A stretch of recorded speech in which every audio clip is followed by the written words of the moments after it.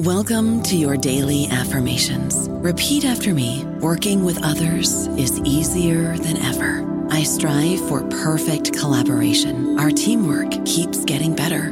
Yeah, affirmations are great, but Monday.com can really get you the teamwork you desire. Work together easily and share files, updates, data, and just about anything you want all in one platform. Affirm yes to start, or tap the banner to go to Monday.com. This episode is brought to you by Kia's first three-row, all-electric SUV, the Kia EV9, with available all-wheel drive and seating for up to 7 adults, with 0 to 60 speed that thrills you 1 minute and available lounge seats that unwind you the next. Visit kia.com/EV9 to learn more. Ask your Kia dealer for availability. No system, no matter how advanced, can compensate for all driver error and or driving conditions. Always drive safely. Lucky Land Casino, asking people, what's the weirdest place you've gotten lucky? Lucky? In line at the deli, I guess? Aha, in my dentist's office. More than once, actually. Do I have to say? Yes, you do. In the car before my kids' PTA meeting. Really? Yes. Excuse me, what's the weirdest place you've gotten lucky? I never win and tell. Well, there you have it. You can get lucky anywhere, playing at LuckyLandSlots.com. Play for free right now. Are you feeling lucky? No purchase necessary. Void where prohibited by law. 18+. Terms and conditions apply. See website for details. Welcome to the New Books Network. Hello, and welcome back to New Books in Environmental Studies, a podcast channel on the New Books Network. I'm your host today, Brian Hamilton of Deerfield Academy, and I'm delighted to be joined by David Silkenat. He is Senior Lecturer in American History at the University of Edinburgh, the co-host of the podcast The Whiskey Rebellion, and the author of 4 books, including Raising the White Flag, How Surrender Defined the American Civil War, a finalist for the 2020 Gilder Lehrman Lincoln Prize. He is here today to chat about his latest book, Scars on the Land, An Environmental History of Slavery in the American South. It came out back in April from Oxford University Press, and you're going to want to get your hands on it. Dr. Silkenat, welcome to the show. Oh, thank you very much for having me. I'm very happy to be here. Now, the work you've done already in your illustrious career largely centers on social and cultural history. And while this book is certainly a work of a social historian, it also, as the subtitle says, is an environmental history. And I'd love to hear how you made your way to that field. Sure. So one of the challenges I always present for myself when I'm writing a new book is I try to make it each new project different enough from the last project. So, my first book is kind of a cultural history. The second book is kind of a social history. The last book I wrote has mostly military history. And so I said for this one to go in a new direction, partially just to challenge myself,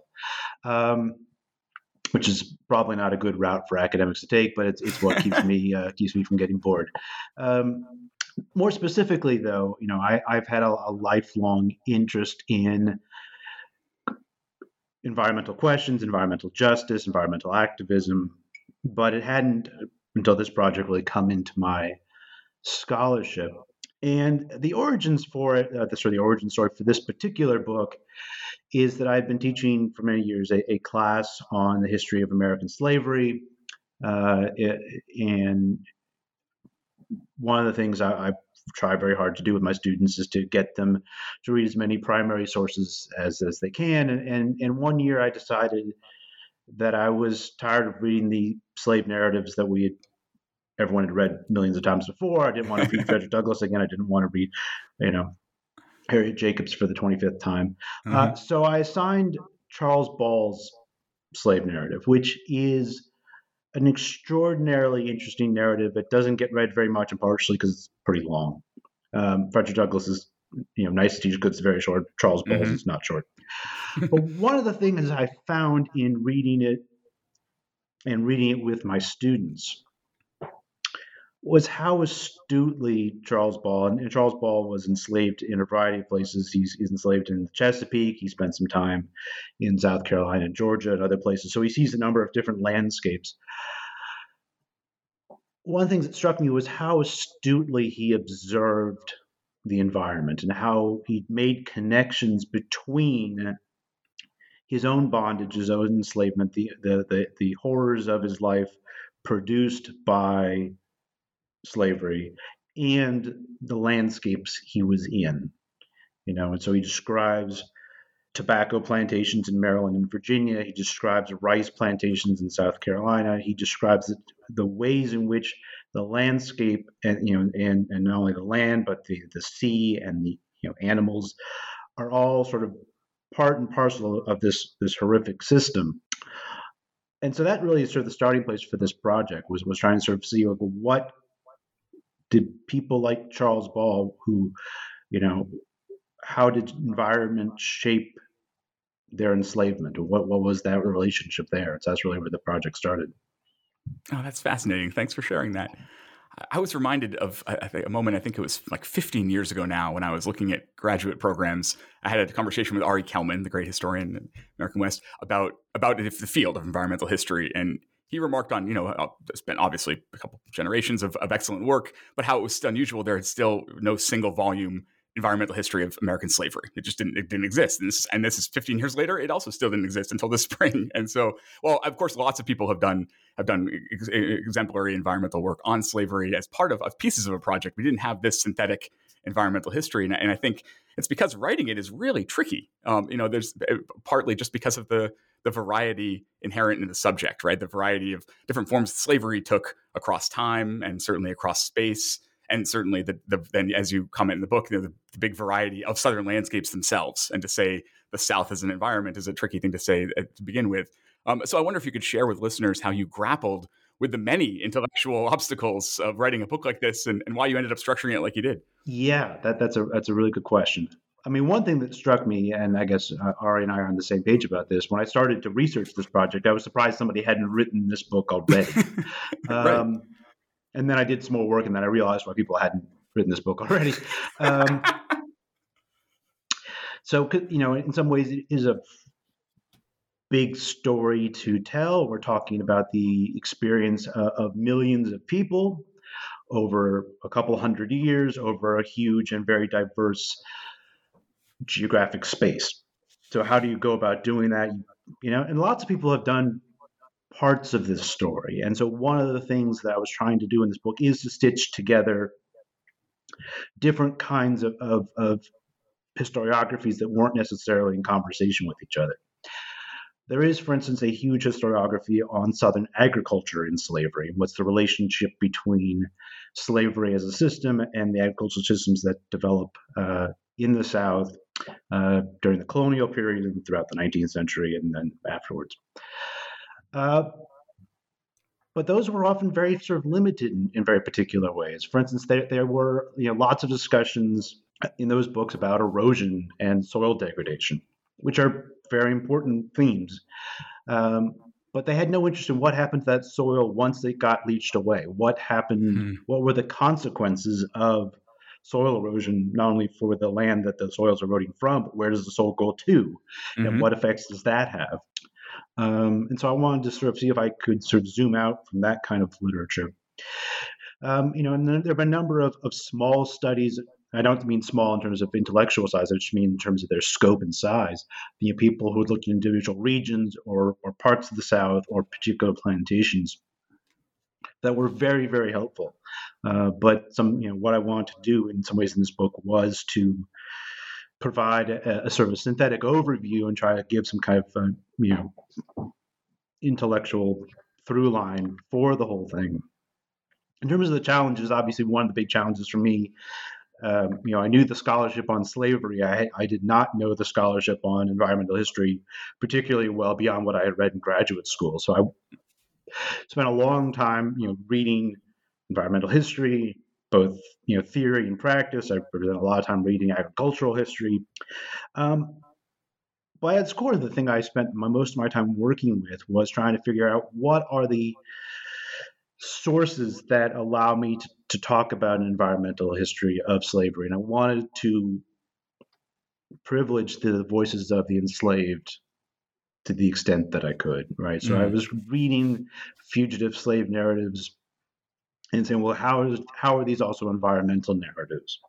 I was reading the WPA interviews, these interviews that are done in the 1930s with formerly enslaved people, and trying to see, okay, what is it that they are saying not only about their experience in bondage, but about the physical and natural environments around them.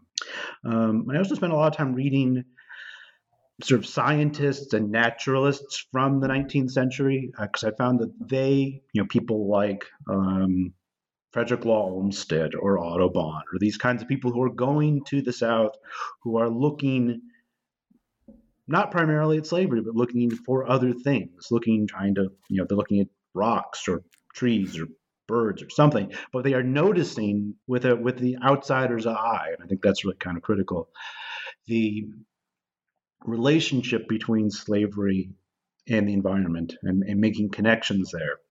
And so I think that was really sort of the driving force behind it. Obviously, this kind of project, I couldn't structure it around an individual person because nobody lives for 200 years, and so ended up doing it thematically, doing the chapters around different natural phenomena. So there's a chapter on soil, and a chapter on animals, and a chapter on trees and swamps and rivers and what have you.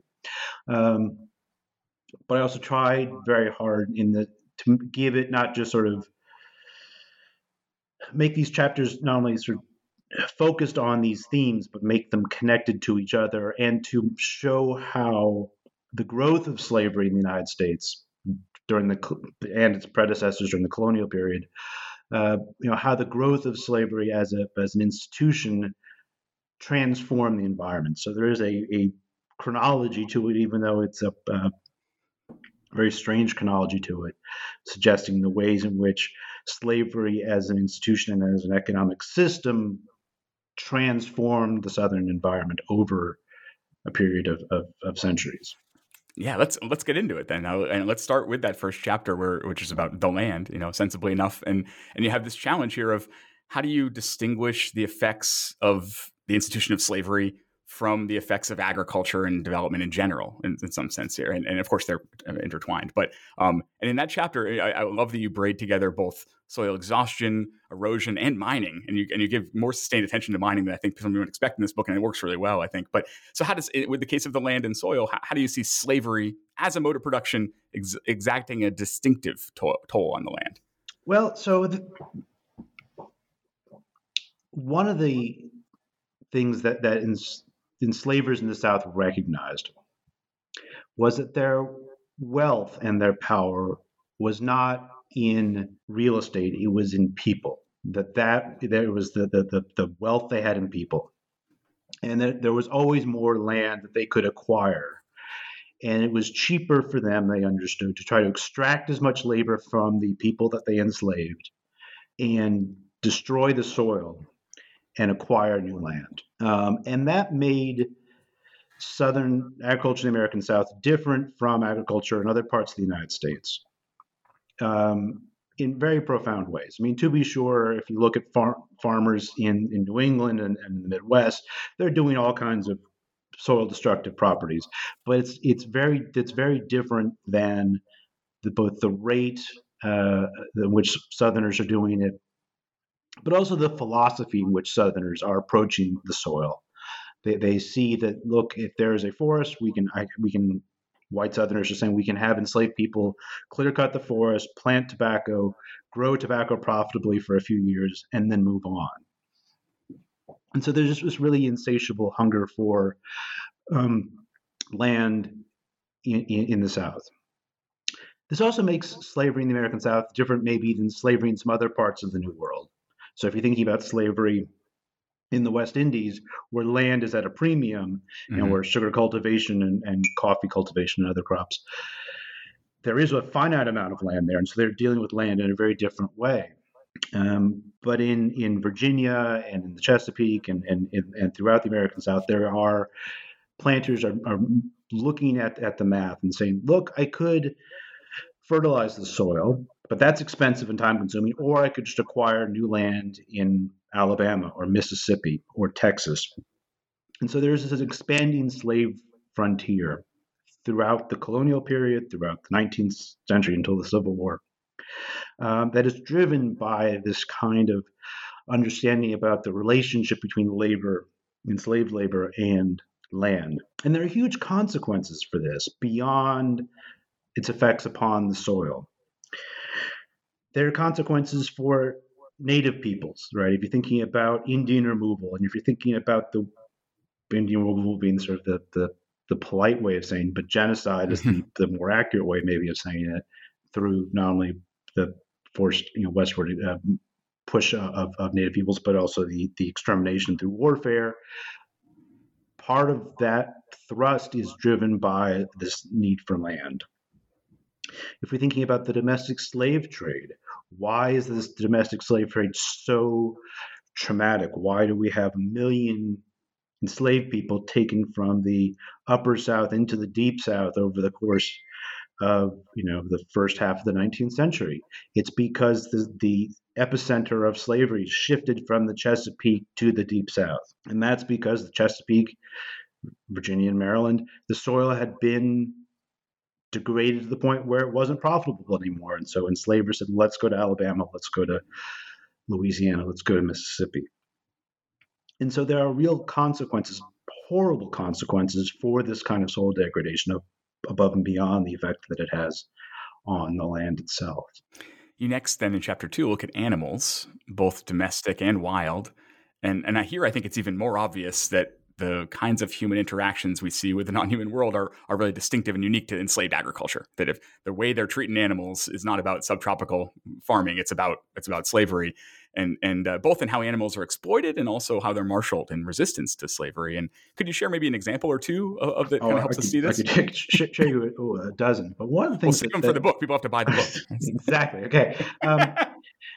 One of the things that's you see if you read fugitive slave narratives or WPA narratives is that enslaved people and formerly enslaved people often compared their plight in slavery to that of animals.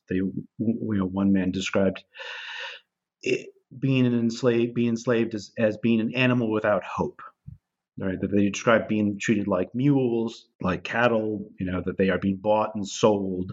They are being abused like animals. And so there's real identification with non-human animals by the enslaved. Lots of the work, obviously, that enslaved people are doing is with animals. And the animal that really gets identified most with enslaved labor is the mule, right? That enslavers embrace the mule as being the preferred animal for enslaved people to use, in part because they see, and enslavers claim, they say, look, slaves are cruel to animals. They will maim them, and so we need to give them animals that they can brutalize and will still work. And there's this very interesting relationship that develops between enslaved people and mules as a consequence. But it is a, animal that is bred, and there's huge mule breeding farms in Kentucky, among other places.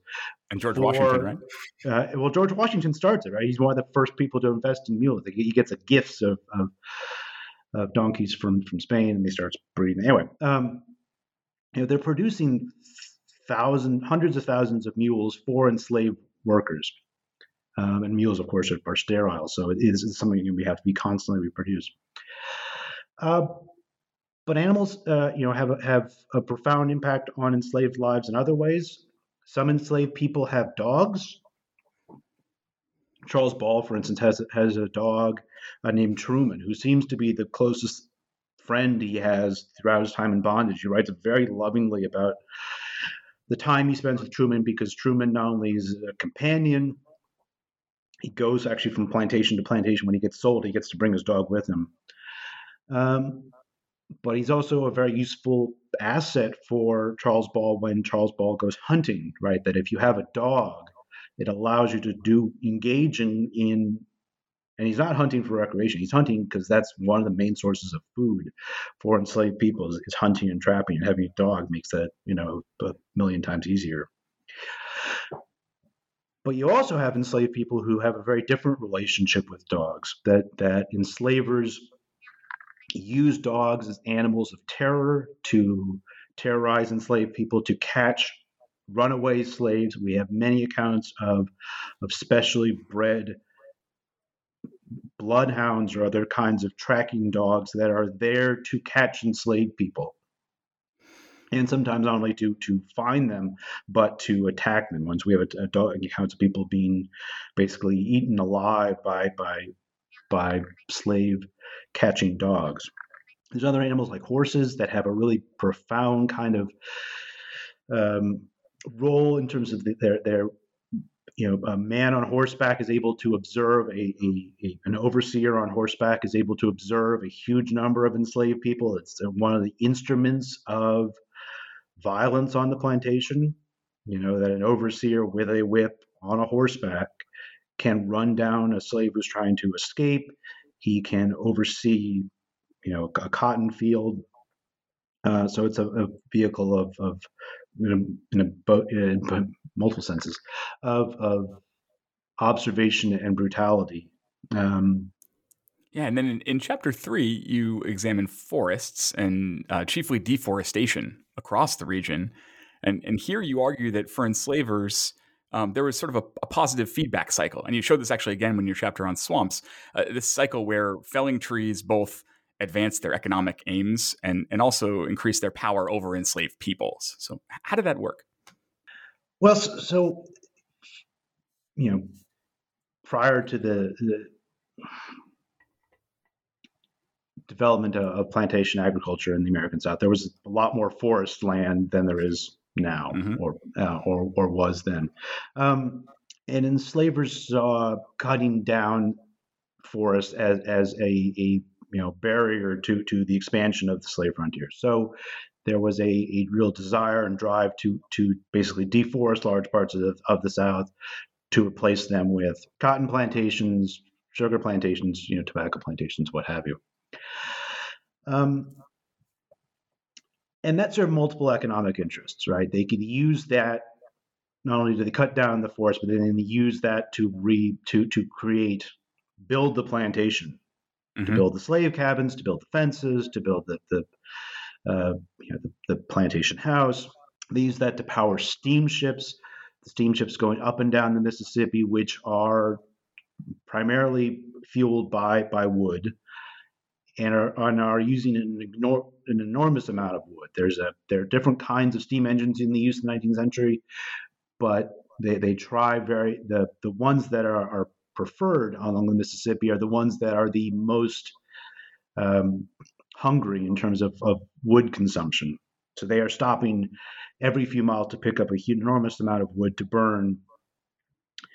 And steamships are very important. I think our image of steamships along the Mississippi can be kind of romanticized. We have this image from Mark Twain and other things about what steamships were, but they were, among other things, vessels for shipping cotton down the Mississippi, then to New Orleans and to the rest of the world. But they're also vehicles for moving enslaved people then up the Mississippi.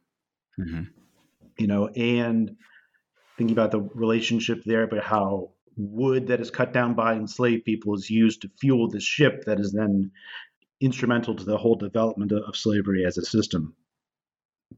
There are huge iron production facilities in the South that are using charcoal, that is using wood that is cut down. There's many more examples we can give. One of the consequences, though, of all of this deforestation is the removal of spaces that enslaved people could go to. That enslaved people, when enslaved people ran away for a number of reasons, a number of ways.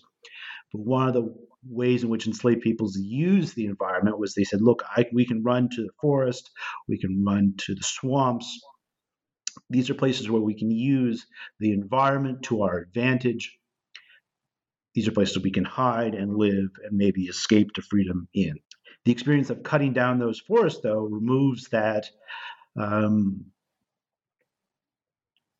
natural haven that enslaved people had. And people who are helping enslaved people run away from slavery noticed this. They said, look, 40, 50 years ago, there was forests here. It was a lot easier to smuggle enslaved people out of bondage than it is today, when it is now open land and much harder for people to cross through unnoticed. So there are real advantages for enslavers to remove forest land and for getting rid of swamps. Swamps were the great haven for maroon communities in the American South. One of the things historians are recognizing more and more is how there's good scholarship on maroon communities in the Caribbean, where there's been, over the past decade or so, a lot more work done on maroon communities in the American South, especially in the Great Dismal Swamp, which is this enormous swamp that borders between Virginia and North Carolina. That was the home to hundreds of Maroons, starting the colonial period, going through the Civil War. And enslavers hate it because they see the presence of a Maroon community is detrimental to slavery as an institution. And they want to drain the swamp, and they build canals through it. They try to use enslaved labor to go and try to remake that landscape to make it more profitable for them and to make it more hostile for Maroons. And among the people who are involved in trying to drain that swamp was George Washington. So I guess drain the swamp in Washington has a different meaning in the 18th century. But there's efforts in other parts of the South to take swampland that have been claimed by Maroon communities in South Carolina and Louisiana and other parts, and remaking that space by draining the swamp, by clearing the trees, by removing that kind of refuge that the environment created for enslaved people. Yeah, and then in the next chapter, you examine waterways, which is just a mammoth topic to try to take on in a chapter, and you pair it with a mammoth claim. You say that you conclude that the Mississippi River and its tributaries made slavery in the American South possible. So would you sketch out that claim for us in a couple minutes? Sure. So, during the 19th century, the Mississippi became the artery of slavery in the United States. After the Louisiana Purchase, the control of the Mississippi, made New Orleans the biggest city in the South, became the epicenter of cotton trade and also the sugar trade, that the land along the Mississippi became among the most valuable land anywhere in the United States. It became home to the largest and wealthiest plantations in the United States. And that would not have been possible were it not for the richness of the soil created by the Mississippi and the way the Mississippi had for millennium overflowed its banks and filled the soil adjacent to it with really rich, profitable soil that really works well for producing cotton, among other crops. One of the aspects about the Mississippi, though, that both made it profitable was this flooding, but it also made it dangerous. That one of the things enslavers along the Mississippi wanted to do from the very beginning was, how do we control this river to make it do what we want it to do? And so they built a levee system, and you start to see this under French and Spanish and American occupations of Louisiana, but then up all along the Mississippi, where they build levees. And who is building the levees? Well, it's enslaved people who are building the levees. And so the process of levee building becomes, another kind of the brutality of labor that enslaved people are doing. And they are doing it in addition to the brutal labor that they are engaging in on cotton plantations. And when levees break, and the levees break a lot, the difficulty with the levee system and the Mississippi is that the higher they make the levees, they actually make the river elevate, and the river bottom gets above the level of the land. So when it floods, it just decimates the landscape. But repairing the levees when these breaches happen becomes, that is a task that enslaved people are tasked with and often die from. Right? This is not easy labor of trying to battle back a breach in a levee. When the levees break, it is often enslaved people who suffer the most. It is their homes on the plantation that end up getting flooded. Right? Slave quarters are on low-lying land oftentimes. Enslavers put their house up on a hill so they can be safe when the flooding happens. But enslaved people have a very different relationship with the river and with the environmental conditions produced by it.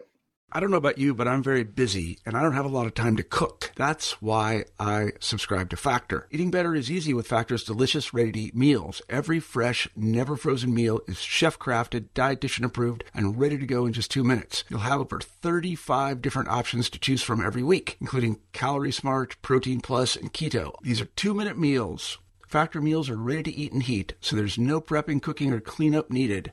They're flexible for your schedule. Get as much or as little as you need by choosing your meals every week. Factor is the perfect solution if you're looking for fast, premium options with no cooking required. Sign up and save. We've done the math, and this is important. Factor is less expensive than takeout, and every meal is dietitian approved to be nutritious and delicious. Head to factormeals.com/NBN50 and use code NBN50 to get 50% off. That's code NBN50 at factormeals.com/NBN50 to get 50% off. Yeah, and so in that way, the book adopts this environmental justice lens there, and it continues when you turn your attention to the weather itself in your chapter on weather. When you look at storms and heat and cold, and why was it that enslaved people? What are some other reasons that enslaved people were kind of especially vulnerable to these disparate social impacts of southern weather and climate? Sure. So I think anyone who's been to the South knows that the South's weather can be both very intense and very unpredictable. The enslaved people obviously worked in the heat, oftentimes without adequate access to water. So there's many, many examples I found of enslaved peoples suffering from basically heat stroke, dehydration, the other ill effects, blindness, from working in extraordinarily hot weather. At the same time, I found many examples of enslaved people suffering from extreme cold. There are parts of the South where it does get extremely cold, even parts of the Deep South where you occasionally randomly have a snowstorm or a freeze. And these had real consequences for enslaved people that, they were often inadequately clothed either for hot weather or for very cold weather. We have many examples of enslaved people getting frostbite, of being forced to work under conditions that are either too hot for anyone to reasonably be outside or too cold for anyone to work without proper clothing on. Slave cabins exacerbated this. In the summertime, slave cabins, and you will notice this if you visit plantations or slave labor camps, as some people want to think of them as.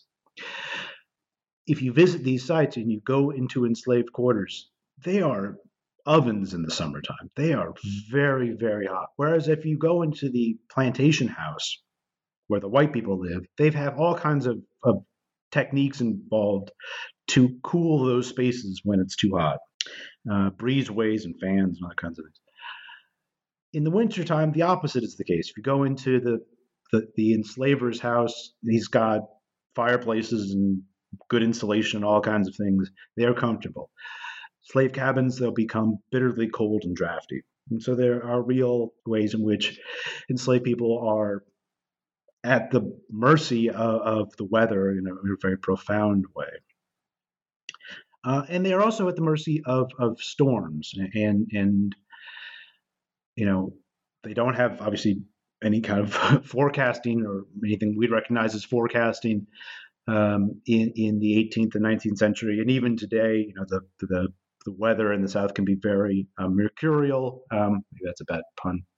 So you can have a sunny day one day and a torrential downpour 5 minutes later. And these had real consequences for enslaved people. That hurricanes, when they hit, they have a very disproportionate effect on the enslaved population. If you look at where the largest density of enslaved communities were, places like South Carolina, in the Gulf Coast, they are often in sites that are vulnerable to damage by hurricanes. So when you think about the Sea Islands in Georgia and South Carolina, they're basically just like little, very low-lying plots of sand on the water.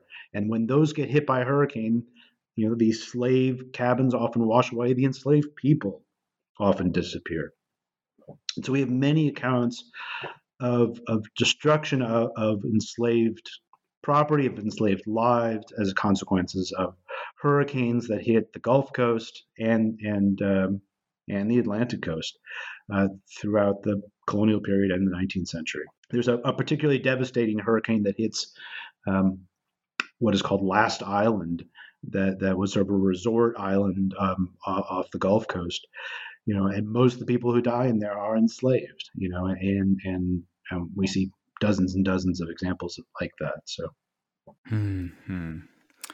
Though the book it moves, as we've been saying, it moves thematically from landscape feature to landscape feature.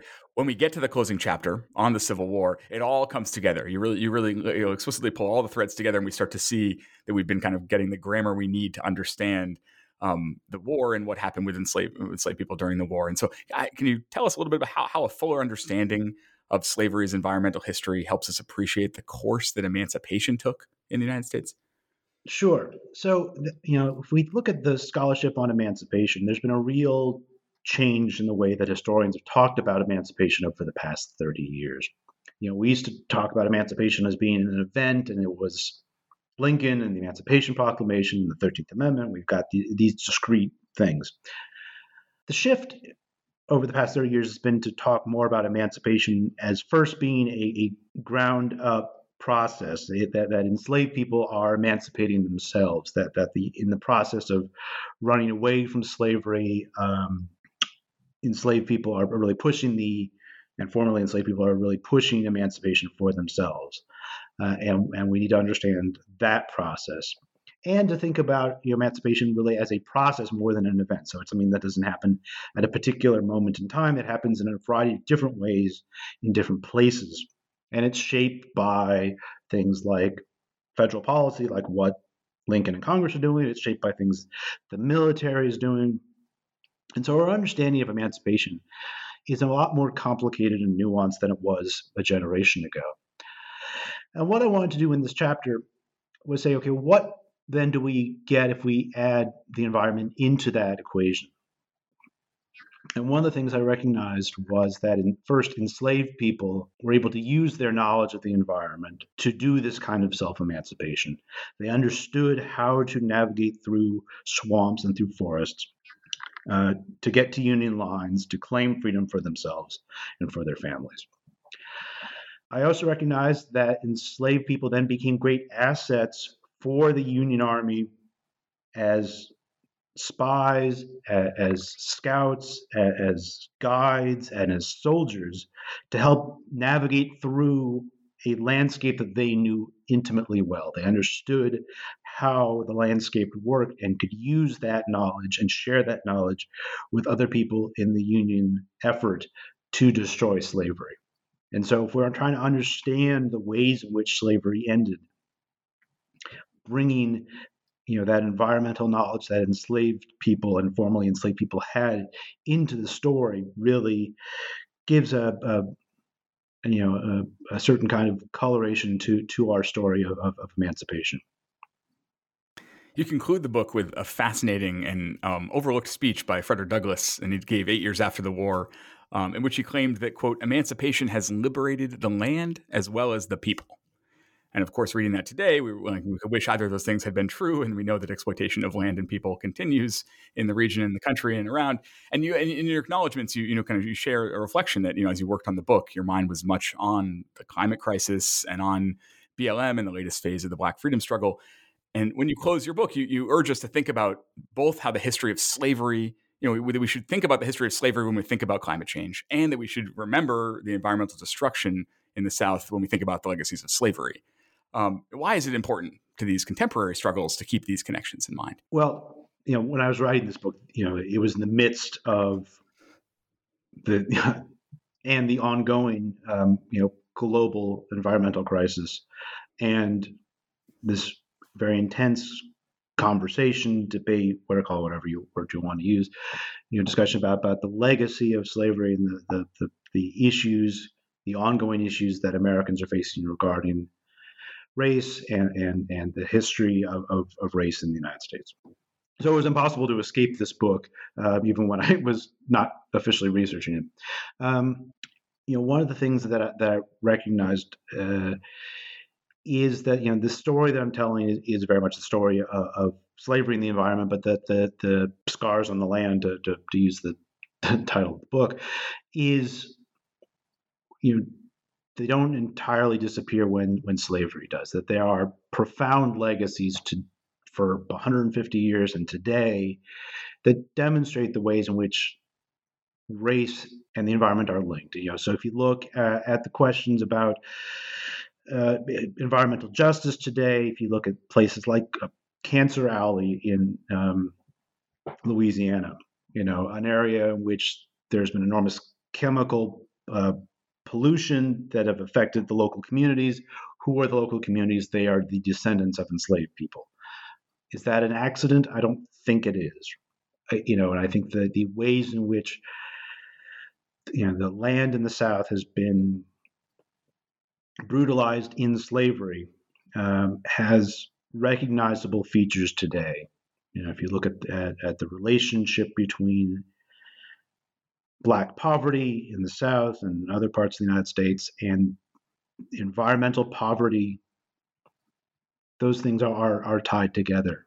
And what I wanted to sort of hint at in those books is that these struggles that we are facing today, over racial justice, and the struggles we are fighting today over trying to save our planet, those are not disconnected struggles, and that we need to, and to the extent that the history of this is helpful, recognize that we need to deal with those simultaneously. And I'm hoping this book will provide, something of at least a backdrop to help people understand that relationship.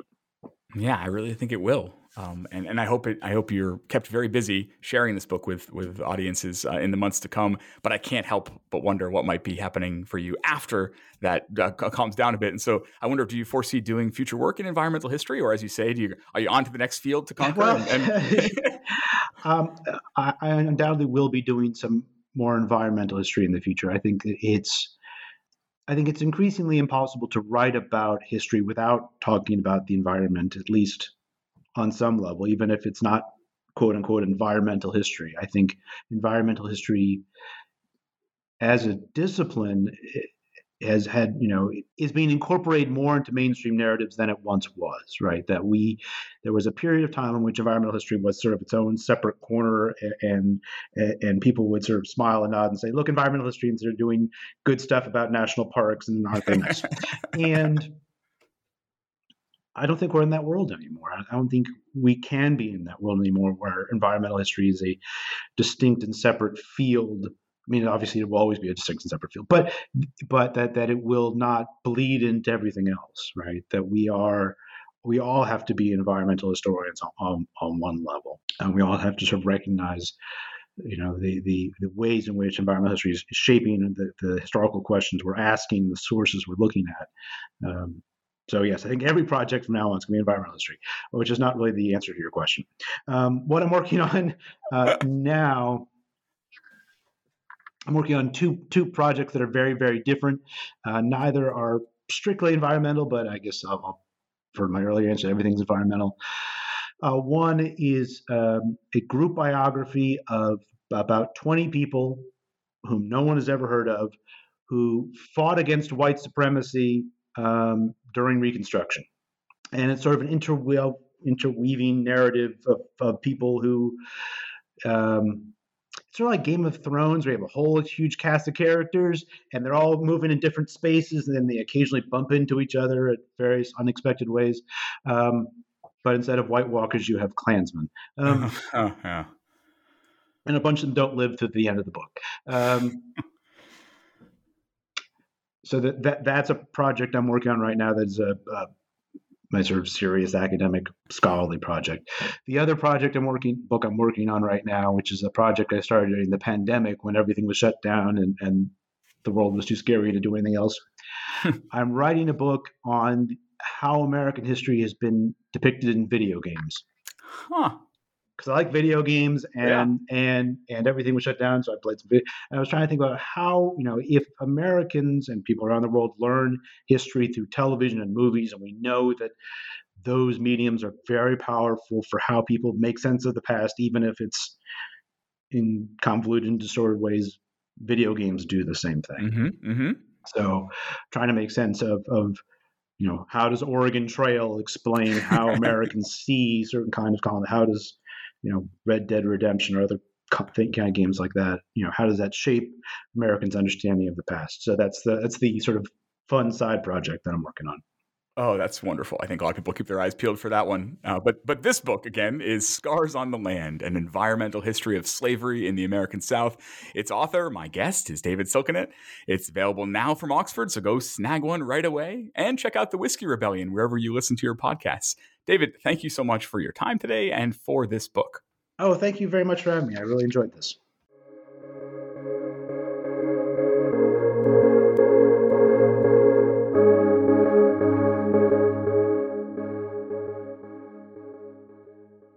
With Lucky Land Slots, you can get lucky just about anywhere. Dearly beloved, we are gathered here today to... Has anyone seen the bride and groom? Sorry, we're here. We were getting lucky in the limo and we lost track of time. No, Lucky Land Casino, with cash prizes that add up quicker than a guest registry. In that case, I pronounce you lucky. Play for free at LuckyLandSlots.com. Daily bonuses are waiting. No purchase necessary. Void where prohibited by law. 18+. Terms and conditions apply. See website for details.